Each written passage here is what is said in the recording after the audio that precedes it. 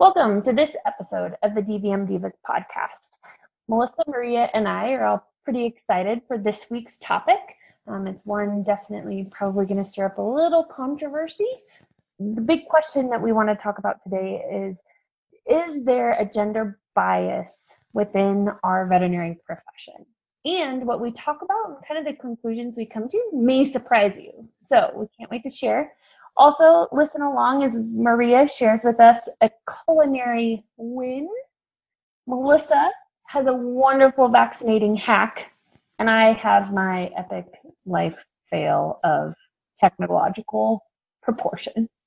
So join us as we go beyond the stethoscope. Welcome to the DVM Divas podcast. It's no secret that the veterinary profession is made up of thousands of amazing women. In fact, we're more than 60% of the current workforce. But it's also apparent that we've been struggling to stay happy and fulfilled.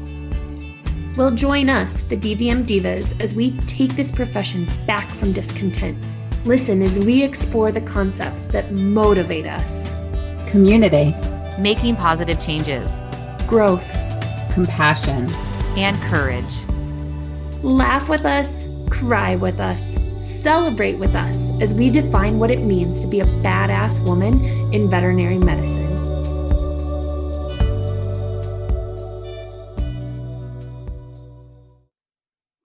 Hey, ladies, how are you today? Good. That didn't sound very convincing. Okay. It's okay. You can be honest, Maria. You've had a rough week. It's okay to not be convincing. Really crappy, but we're getting there. That's a whole other story. Your week is over, and here's to next week being better. That's right. How are you, Melissa? I'm good. Good. Back in the swing of things. Been back from vacation for a little bit now, so plugging along. It was good. Our family needed the time, so that was great. Like, we really enjoyed our family time together, with a small exception of one minor trip to the emergency room, but everybody's good. I know I'm pretty excited to see you ladies. And then I'm also super excited to talk to you about, we've talked about it a little bit. It's been something that's weighing on my brain. I really want to talk to you about if you ladies feel like there's a gender bias in our profession. And I'm going to put a little caveat to it. Do you feel like there's a gender bias against or towards men in our profession? I think we could be going down that path. You know, I can see some trends that have been happening. And maybe since I am in the mixed animal world, and I think that a lot of my colleagues are still majority men, that's changing. I mean, it has to, just because of the demographic of the profession. And maybe also because I'm married to a male veterinarian, so I hear his side of things too. If we're not careful, I think we could be headed down that path. I agree with you, Melissa. I feel like when I started in the profession, there was a huge gender bias against females and the women in the profession. And I can see the actual profession sort of take a shift. And I've seen it a lot more just with social media and with the groups and stuff like that. You can see like what people are talking about, and they're actually pinpointing them and putting it in that direction. So if we are not there right now, it's going to be there very soon. Right. And I think, Melissa, I'm like you, having a veterinarian husband as well. And he's been practicing a few more years than I have. And was the one that initially kind of brought it up to me, was like, hey, I mean, he even called us out. Like, you guys are the DVM Divas. Yeah, I was even going to mention that we had this conversation when we were discussing what to call ourselves and who our target audience is. And we had this conversation. Yep. And then, I went to Western Vet Conference and I did the women's veterinary day. It was just all women in the room. And, I came back and he was like, well, could a man have gone? And I was like, yeah, there were actually men there. Like, I mean, one or two, like not the whole room, but I mean, there were a few things that we talked about that were, women specific, mom specific. But yeah, I think it could have been helpful for anyone. And so that was kind of when he, originally talked about it, and I told him he was full of it and gave him a large chunk of my mind, and not nicely. Let's put it that way. But then, once I started looking and actually kind of not necessarily like trying to find it, but just paying closer attention, I was like, wow. So do you think that the women of the profession would be mad or upset if the men had a leadership day and only men were invited? I think they would be so mad. Like, if women can have it, then men can too. And I understand, like, when you go to the women's stuff, like, we talk about different things. We talk about like pregnancies and breastfeeding and all this other stuff that men don't understand. But we can't say that, and we can't be mad when they want to have it, no matter what they're talking about. So it either needs to be all or nothing. Well, and I think some people may counter that or maybe argue against that, because if you look back over all of the generations of the veterinary profession and how it has been male dominated for so long, and some people will say that we have been excluded as women. I mean, in fact, very intentionally so. I mean, if you look back in the early 1900s or kind of first part of the 1900s, when the veterinary profession was really kind of establishing itself, like there was active discrimination against women. In fact, I almost tagged you guys, but it was in a group that I don't know if both of you were in. There was a woman that had posted she posted a letter from a veterinary college, and it was like 1957. Like, it really wasn't as long ago as you might think, like 57, 58, somewhere in there. And it was from the admissions office basically saying, hey, thanks for your interest in applying to veterinary college. But just so you know, we only accept 4 women a year. And we only do that after we've filled all the men's positions. I mean, blatantly stated that we don't feel like women have a place in the profession. And that wasn't that long ago. Mm-hmm. And so I think on one hand, I see it as, oh gosh, yeah, we have to be really careful and we can't do to them what they've done to us. I also, and I don't want to, that sounds horrible. So they and them minute, and us. Then it's almost like a tit for tat type I know, thing. exactly. And exactly. we have to be like, my own personal opinion, yes. Have they excluded women previously? Absolutely. But we're in a completely different time in our life. That was, yes. Yeah, exactly. We can't do this tit for tat. And that's with anything in life. You can't do tit for tat. If they want to do it and exclude us, so be it. But to be a better person and to really bring the profession together, because there is a lot of like conflict and stuff, even between vets, there's a lot of arguing. There's a lot of negativity, whether it's like clients to vets, vets to vets. And we have to be the bigger person at some point and bring it all together instead of separating and dividing us even more. And I think, you even caught yourself right there, Melissa, that us and them, that divisiveness that occurs. And you're right. Like, for a long time, we weren't allowed in. We weren't given the opportunity. Even when we were initially given the opportunity, we got a lot of flack and a lot of things happened. But I guess I don't want to see us wasting time saying an eye for an eye, tit for tat, like you guys are talking about. I don't want to see us wasting time there, because all that does is it gets us stuck, gets us in this horrible cycle that it's real hard to get out of. So instead, why don't we just keep pushing forward, keep pulling, pushing, prodding, cattle prodding our profession to like do bigger and better. And I'm not saying necessarily that it's horrible now. I'm just saying, if we're not careful, it's a real slippery slope. Well, and I think when we were talking about, when we were building this podcast and we were trying to decide, what do we call it? What do we name ourselves? How do we brand it? And I know that the three of us went back and forth on, do we have a name that is heavily female? And most people would probably agree Divas is very female. But we also kind of came to the conclusion that the topics that we were going to discuss were going to be about some of the specific challenges of women in the profession. And so that's, the name kind of encompasses that. Not that we don't welcome men to listen. They are fully invited to listen. We're just realistic in knowing that we probably won't interest most of them. Not all. I can't speak for all of them, obviously. So it's, I think there's one thing to be said, that it's not that we are excluding anybody. We're just transparent in that the topics we are going to discuss are going to be very specific to our individual experiences, and the three of us are women. And so that's what we know, and that's what we're going to talk about.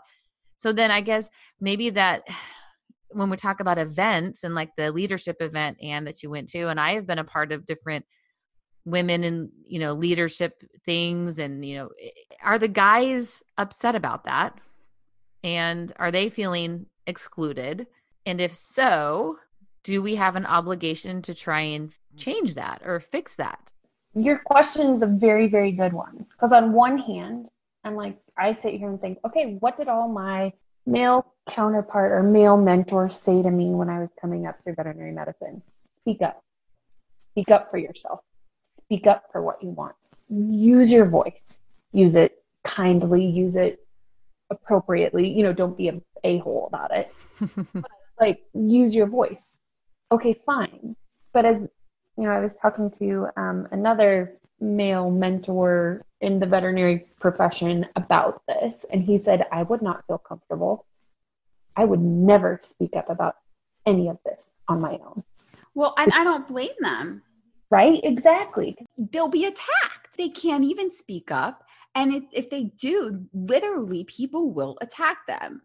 Not physically, but verbally. They'll be canceled. Yeah, the men's stuff will be canceled, and you can't do that. Well, and even if you do speak up about something online, you're verbally attacked. Either by phone, Facebook messages, Instagram, you name it. We've seen a couple of different times where men spoke up, women didn't like it, and they got drugged through the mud.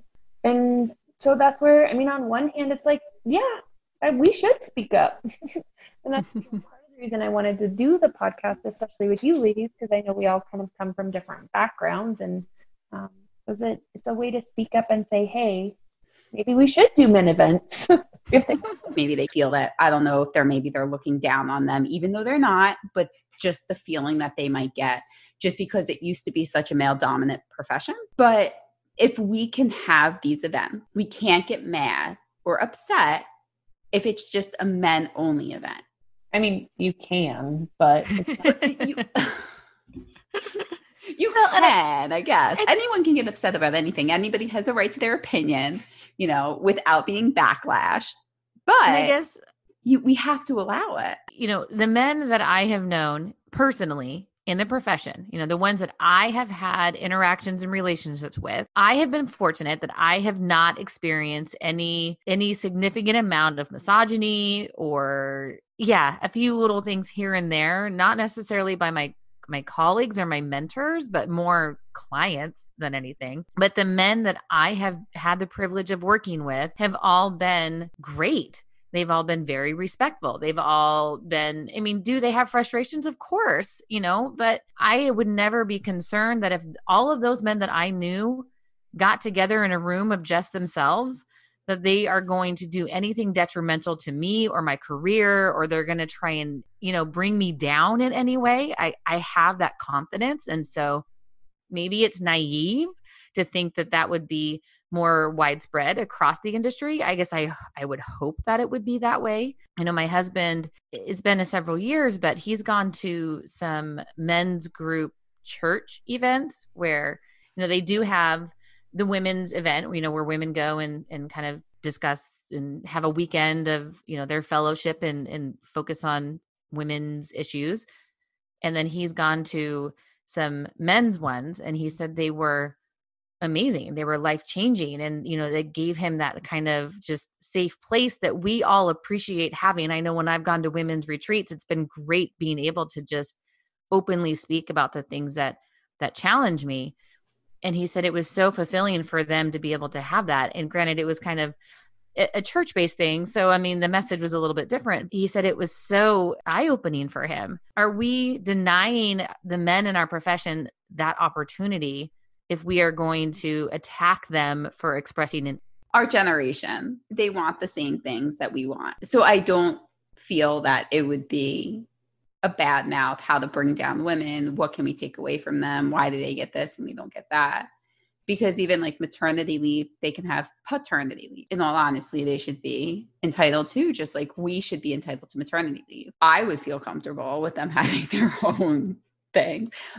I think so too. And I argued when Kirk and I had talked about this originally, I was like, well, you used to go on like fishing trips all the time. And that's just dudes, like, come on. And he's like, really? Okay. Anywhere. Did it say men only? No, but it's fishing. Girls want to go. And he's like, how many fishing trips did you go on? All of them. Shut up. I was going to say, I myself have been on several of those, sponsored fishing trip. You made a good point in that, like, yes, it was a fishing trip, but nowhere was I ever excluded. Right. Nowhere was I ever, like, by saying men's fishing trip, would I ever think like, oh, like I can't go. Yeah. So he's like, oh, maybe it just needs to be a veterinary conference, not a women's veterinary conference. Well, I don't think there's anything wrong with having stuff in addition to, right, where there's still. And I even think it's I would love to see being more intentional, like some of the big, well, whenever we get to have conferences again, when we get to have those meetings and things like that. And if we have some sessions that maybe are focusing on, some women's issues, really trying to reach out to some of the male leadership within the profession and saying, hey, why don't you join the discussion? Why don't you listen, even if you just want to just be in the audience and just listen. And that way, you can actually hear what our struggles are and what our conflicts are. And maybe if you hear something that you go, whoa, wait, I don't get that. I don't agree with that. Well, let's talk about it. Let's bring that up in a mature, healthy manner and not just be venting in a bitch session and then be upset when the other person doesn't understand us or the other side doesn't understand us. Like, let's bring people into the discussion. I don't know. I guess I'm just not that intimidated or threatened if they want time by themselves away from women. So what do you guys think about, and we chatted just a little bit about this before we started recording, how there's been a trend, and I don't know if trend is the right word, but kind of the personification of the negative things that the profession have taken on this role or this, like I said, this persona of the old male doc, referring to, practices and things like that. And they're using this, I don't know, this kind of universal villain of the older male doc in the profession. And I don't know, what do you guys think about that? So one, I love when we talked about it. And the reason I was just making faces at you is love the use of the word villain. Because to me, like, okay, granted, my kids are young and I'm watching a lot of Disney movies. It's the perfect term because really we're making the older, single doc, male practice owner the villain of that med. And I've worked for so many of them and they're really not villains. Like, they're very kind humans. There's a different standard of practice now. We all know that. There's so much more technology. There's so many more drugs. There's so much more knowledge behind everything. I've worked with doctors that practice the old school medicine, those quote unquote villains that we're talking about. And sometimes you got to go back to that. Sometimes it's exactly what's needed. Client can't afford it, rescues, stuff like that. You need to use this stuff.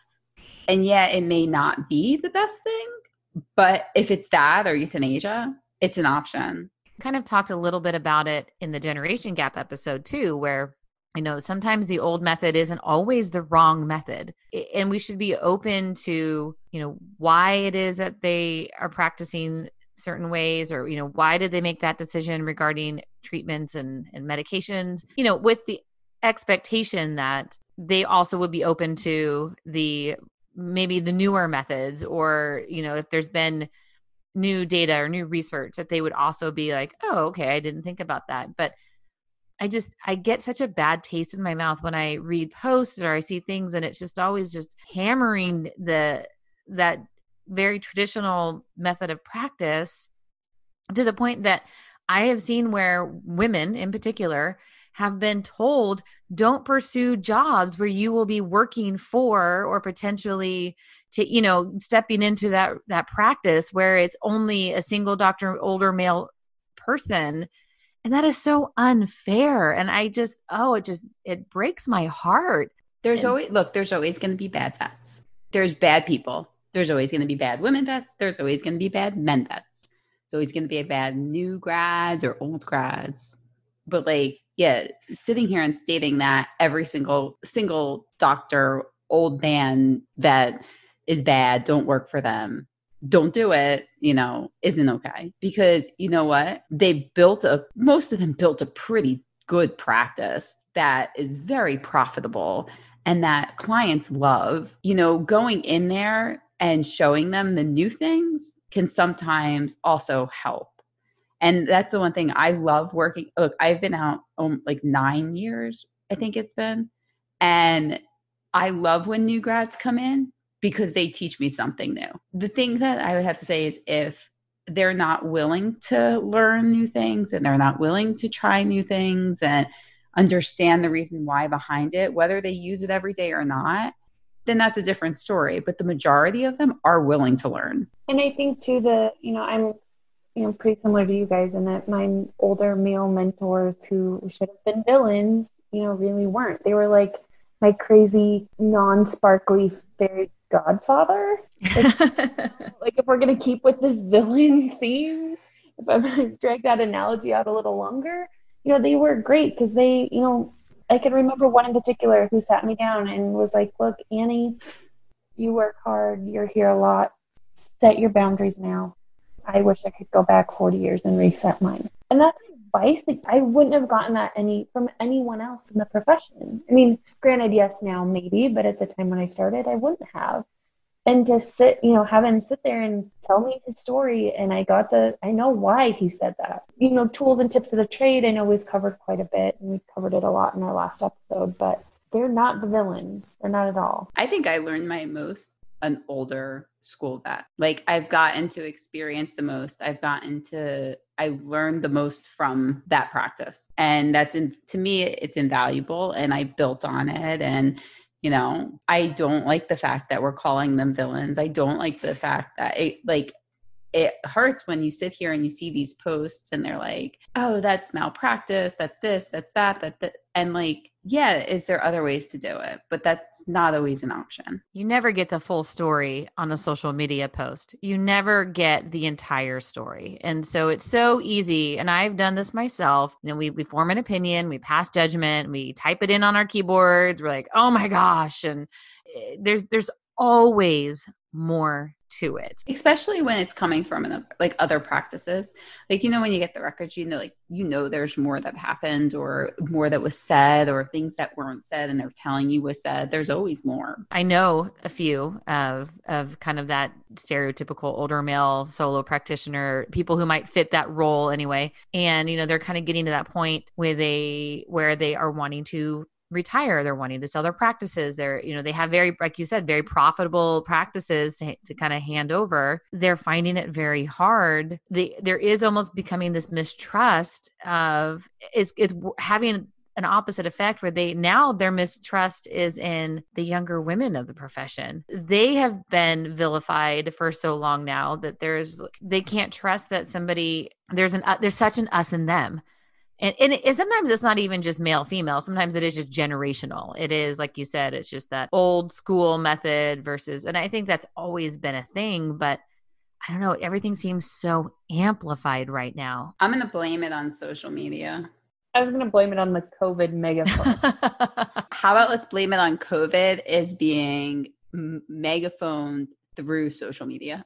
Yeah. Yeah. But I think it's even been before COVID. I mean, COVID certainly hasn't helped at all. But yeah, I want to blame all the bad stuff on COVID right now. But I don't know. I just feel like we owe it to the profession. We owe it to ourselves to be more open-minded and to just not make judgment and form our opinions before we get the whole story. And don't close off an opportunity just because the perception is, oh, well, they're never going to practice the way I want to practice, or, making these quick judgments. So if anybody knows out there that's listening of any male vets or that feel that we are being biased towards them or actually getting upset with all the women's retreats and women leadership stuff at these conferences or having women conferences, contact us.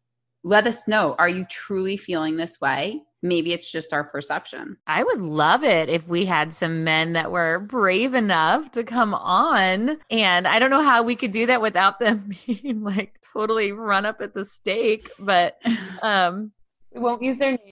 Right. If we could facilitate that in some way, I don't know. I mean, it'd be interesting just to kind of hear the flip side of it, as long as we can assure that our wonderful listeners would be open-minded to that. And I have all the faith in our listeners that they would be.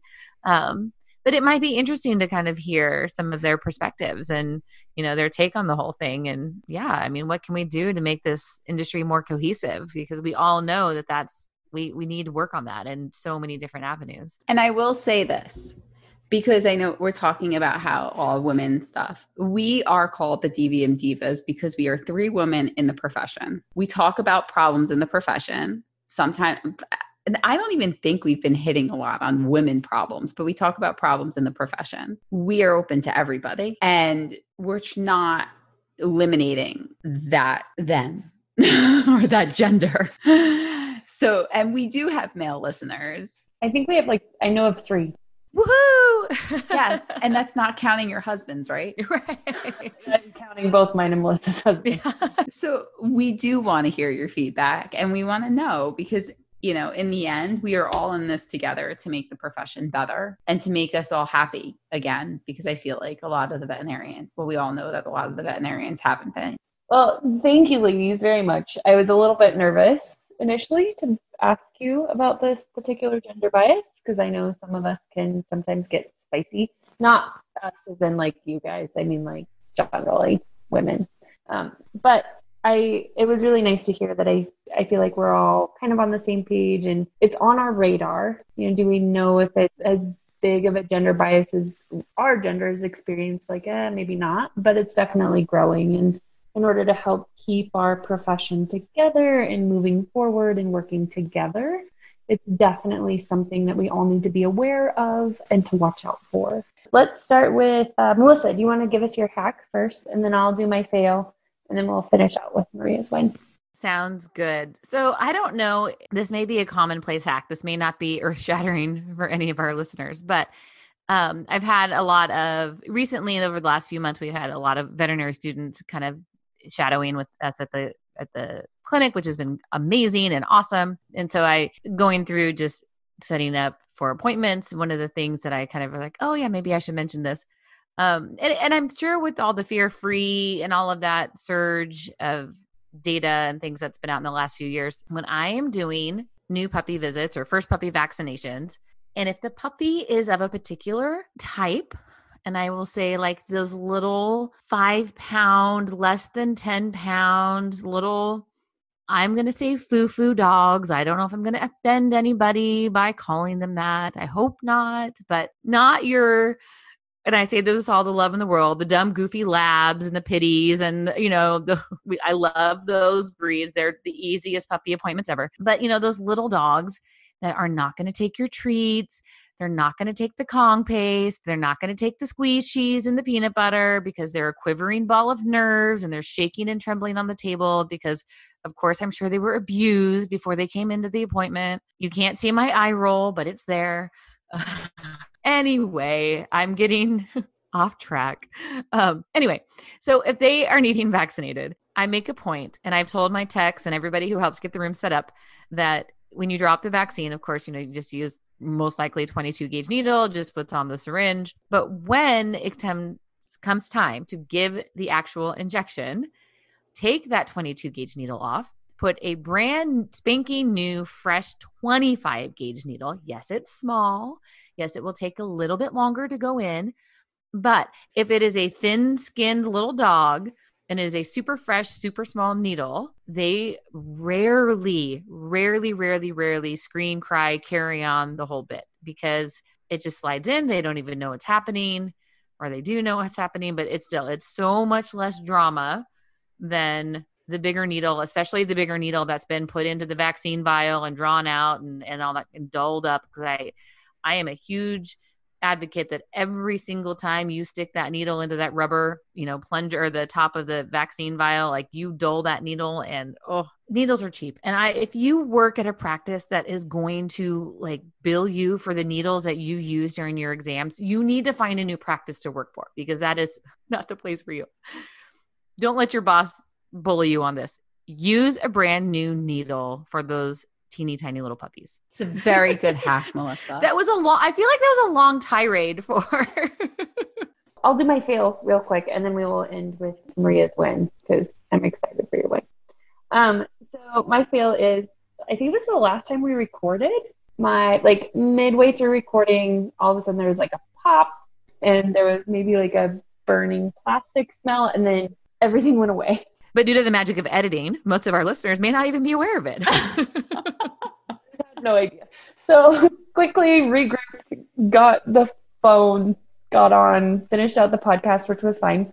But then took my wonderful, beautiful MacBook Air that I've had for a long time to the MacBook store. And they officially pronounced her dead on arrival. So they wouldn't even give you the money? Oh, yeah, no, because the logic board's fried. So long and short, for the last month-ish now, been using my husband's laptop, which is very nice of him. Eventually we'll replace it, but we just don't have to right now. So why? My fail is that Windows is my nemesis. I can't use it. I don't know where anything is. It takes me 30 extra minutes to do anything. People who've never owned a Mac don't understand that fail. I totally ingrained myself in Mac land. Do you have your own special conference just for Mac users? I'm gonna. Can you invite me to it even though mine died also? Can I come even though I'm not a Mac user? Yeah, you are more than welcome to sit there and hear our problems and weigh in. Our problems? Oh, I see the wheel of death going there. I'm so sad. It's okay. But so on that very sad note, Maria, what's your win? Well, I just want to say though, that is traumatic. Like it is traumatic when those things happen. And when you're doing little side projects like we're doing, and you feel like you have so much, writing on this little piece of silicone and wiring. And when that fails, it's just crushing. I was amazed at, I guess our audio editing stuff we, get from the net or whatever, but a lot of the video editing stuff I had, a lot of the photo editing stuff I didn't purchase it. It just came with my Mac. No big deal. Until now, when it's all gone. Working on my computer and my text messages pop up, so I just respond. I don't know where my phone is half the time because I've got if my computer's up, I don't need my phone. Because they all talk to each other. One big happy family. And there's been a death in the family, so. Death in the family. Okay, back to the range. Maria, your win. I'm excited. So anyway, I just moved. So we just moved to a new house. They decided to leave appliances from the 1800s, I call it. It's not. They're just so over them. And don't make villains out of your appliances, Maria. I can't stand my appliances. There's not one that I like. Except for the microwave is the only one that really works. Okay, so I don't like 4 of my appliances. But no, okay, I'm going to pause for just a minute. Old dishwashers are the bomb. Best. Yeah. Oh my gosh. And I'm probably dating myself by using the term the bomb. But we had an old dishwasher that was probably 20 years old in our old house. And it was amazing. It was awesome. I never had to rinse anything. It was awesome. It died. We had to get a new dishwasher. And I've never been so unhappy with a purchase. And the sales guy, he's like, oh yeah, they're only made to last a few years. Openly admitted. He's like, yeah, don't spend your money on. Cheap dishwashers actually work better than the more expensive ones. We've always had to replace the more expensive dishwashers in every house that we've had. We have this oven this oven, I don't know, some days wants to reach 350, some days doesn't want to get over 150. It's like has a mind of its own. You have no idea. So if you follow me, if you're in any of the groups that I'm in, you'll have noticed that I have posted like fails, like the cake fail that deflated and was in the oven for 5 hours and was still raw in the middle. Don't worry, I ate it. Because why not? I love raw. You're cake. good. Right. I'm still alive. Yeah. Screw you, salmonella. I can't get you. Hang on while I go knock on wood. Anyway, so I made this big to-do on one of the group Facebook pages. And I was like, this stupid oven, look at my cake. I don't know what to do, blah, blah, blah. And everyone's like, get an oven thermometer. Meanwhile, right after I posted it, I thought of the great idea of making an Oreo cheesecake. If anybody has tried my Oreo cheesecake, you will know it is to die for. Okay, that's first of all, I am a killer Oreo cheesecake person. That's with your old oven? Yes. Okay. My old oven. Even my oven in high altitude worked for it. I made this Oreo cheesecake. When an hour ago, I was cursing out the oven because it deflated my cake and made it raw. I put it in the oven and it came out perfect. It's like the oven actually understood that this was so important that this cheesecake came out right. Meanwhile, it was just for us to eat and enjoy. But like, you know, it wasn't anything special really, but it came out perfect. And like all these people are telling you what to do with this oven. And I just posted a picture of my cheesecake and I'm like, look what I did. So my win is that I got my oven to work for me at least once since living here. I did not buy that oven thermometer because I didn't buy it because I'm going to buy a new oven. I'm just waiting for the sales. So why spend the $10 on the thermometer when you're going to spend $1,000 on the oven? I will say I did put chicken in the oven Saturday at 1 o'clock. I took it out of the oven at 8 o'clock. It was still red in the middle. I put it back in the oven the next day for another hour and it was so good. I'm like, how the hell is this not dried out? I was like, all right, whatever. It's a new multi-day cooking technique, you know. You're like the opposite of the Instapot.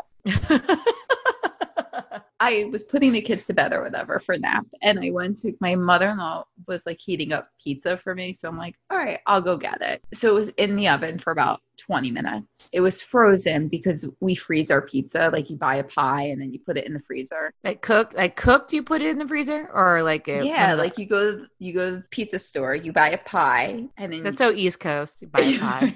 So East and then Coast. you take it and then you only eat like a piece or two. So you put the rest of the pie in the freezer so you can eat the rest. Who only eats a piece or two?